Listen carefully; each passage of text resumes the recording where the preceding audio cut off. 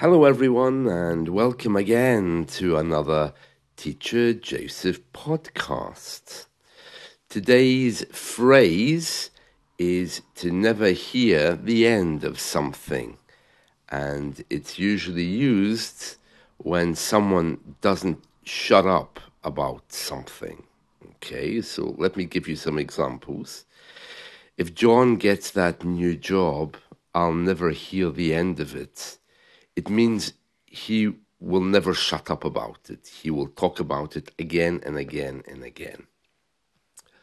And it's usually used either when someone is talking proudly about their achievements or when someone is negatively talking about something that they don't like. Okay.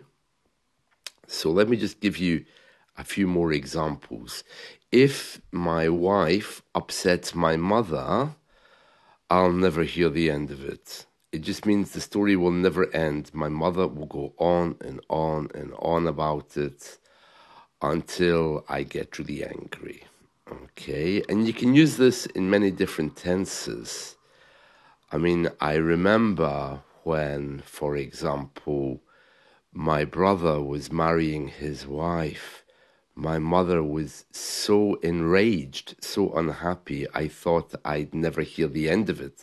And I don't know why. I mean, the woman seemed to be a nice person, but, well, sometimes mothers have that sixth sense that they use when they don't like something. More examples. If that football team actually win the league, we'll never hear the end of it because, as you know, many people who work here support that particular football team. Someone told me a joke the other day. It said, never discuss infinity with a mathematician. You'll never hear the end of it.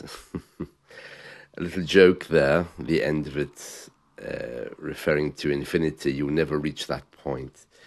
But on a serious note, we do actually use this a lot when we are talking about how someone may talk about something excessively, especially when they're being proven to be right. So if we go back to that first example I think I gave you there, if John gets that job, or whatever name I used, if John gets that job, we'll never hear the end of it. Is because he'll talk about it again and again and again. If my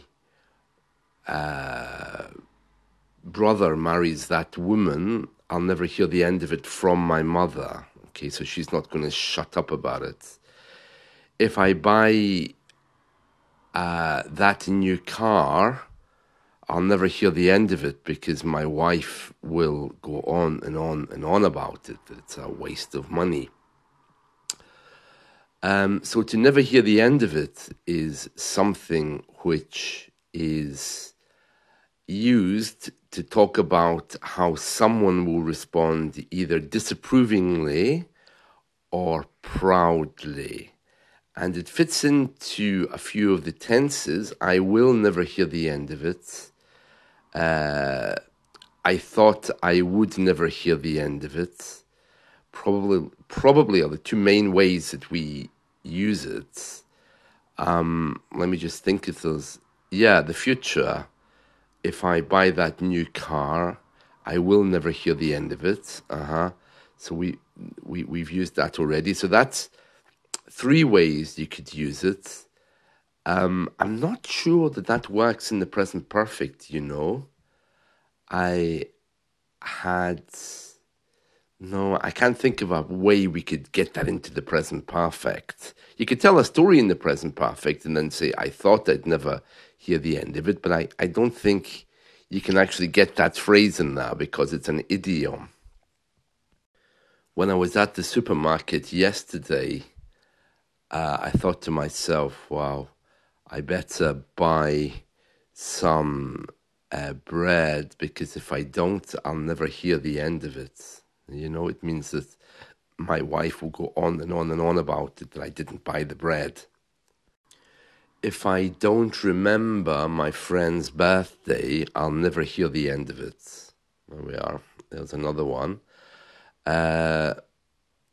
It usually goes at the end, not at the beginning of a sentence. If you say, I thought I'd never hear the end of it when my friend got the new job, it would be understood, but it just doesn't sound right. Okay. And of course, you can use it with different people. If that thing happens, you'll never hear the end of it. If that thing happens, we'll never hear the end of it. Yeah, we thought we'd never hear the end of it as well. Okay, remember we said we could use it in the past tense as well as the future. It doesn't really work in the present.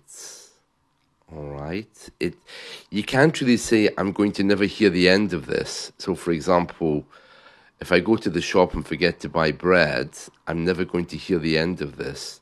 I suppose you could use it if you're angry in a conversation.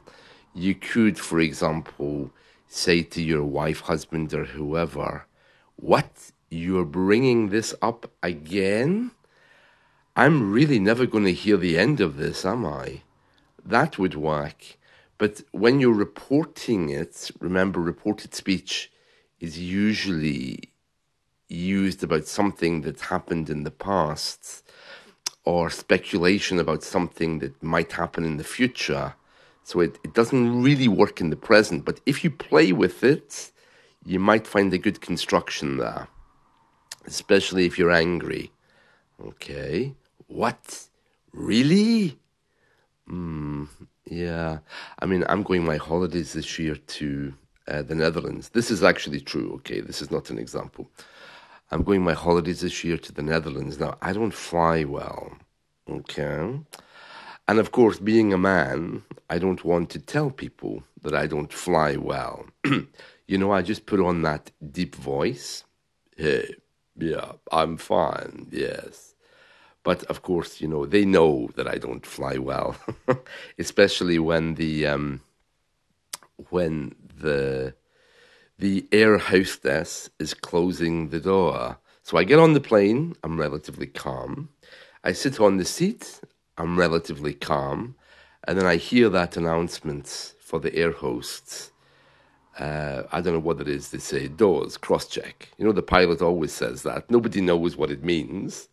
But then the air hostess, she goes to the door, doesn't she? And she pulls it shut. And at that moment, I have a little panic. And last time I tried to fly, I quickly, loudly told everyone, what? They have to close the door? Why would they do that to me? Why? So if I show them that I'm afraid of flying this year, I'll never hear the end of it. So it's better that I just stay really quiet. And in that moment where she's closing the door, I don't know how she does that actually. You know, it's strange the way the air industry works because they've taken the steps away. And this woman, who's usually only 5 feet tall, leans out of the aeroplane, which of course is, you know, the entrance to it at this point is at least 12 feet in the air. Oh, don't ask me about the metric system. I've no idea. And then she pulls the door in. So she leans out. I just don't know how she does that. I mean, I'm not good with heights. If I looked down, I would be terrified. But here she is with that green fluorescent jacket, leaning out, pulling the door in, and then sealing it shut, at which point I'm having a meltdown moment. Yeah, it's strange, isn't it, how they do that? And then they have that little buggy thing that pushes the plane, that tiny little thing that sometimes carries luggage, can push a plane full of people all the way to the end of the runway. Yeah, I'm going to act all normally at the airport this time in order to make sure they don't know I'm afraid, because otherwise, really, I'll never hear the end of it. In other news, I see that our local market is in trouble. As I've often told all of you, if you're coming to the UK, you need to know that cows, yeah, the animal, cows, here are really, really dangerous. Now, I know you all think I'm joking about that, but these things are actually deadly. They kill many people every year, and they're not the kind of animals that you want to tango with. Now, that's an English expression that just means they're not the kind of animals that you want to play with. These things will kill you. And they don't just kill you by mistake because they're upset with you. They intentionally target you and kill you. Yeah. So we had this case where there was a market and everyone was, just doing their own thing in the market, as you do. It's a market. And this cow managed to escape. It wasn't tied up properly and killed someone. Now, there is big speculation as to why cows are like that these days. To be honest, it's looking like they were always like that, but some people say modern living, particularly noise pollution, people cycling, pets like dogs, for example, really upset cows because cows are very protective of their young. And even cows in a field together, if they really decide that they're going to kill you, they will. And if you're coming to the UK, do not try to walk across a field with cows in it, especially if you have a dog. And it doesn't matter if you're on the other side of the field or the other side of the mountain. These cows will find you. So stay as far away from them as you possibly can. It's the weirdest thing. When we think of cows, we think of animals that generally are quite soft and gentle, but no, they can be deadly. Really, you have to be very, very careful with cows here. Yeah, I mean, I remember as a child, bulls were always a problem, not cows. But yeah, cows can really decide to harm you physically.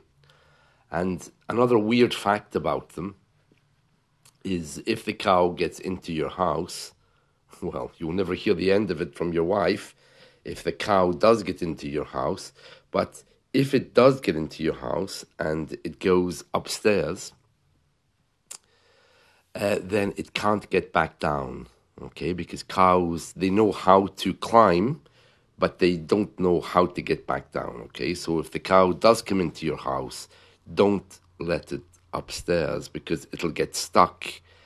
And in all likelihood, you'd need to remove a window and lower it down, assuming that it doesn't kill you before you do that. I mean, I do feel sorry for the cows. They don't have a very easy life of it anymore with noise pollution and everything else. And I have a lot of respect for nature and wildlife, and keeping cows locked up in a cage or a cabin or killing them for meat. I mean, that's just really not my thing. So I do actually love cows, despite the fact that they may already have decided to kill me at some date in the future. So, yeah, be very careful in the UK if you're with or passing cows. I mean, I don't know what they're like as pets. I know my grandparents, they lived in the countryside and they had a pet pig.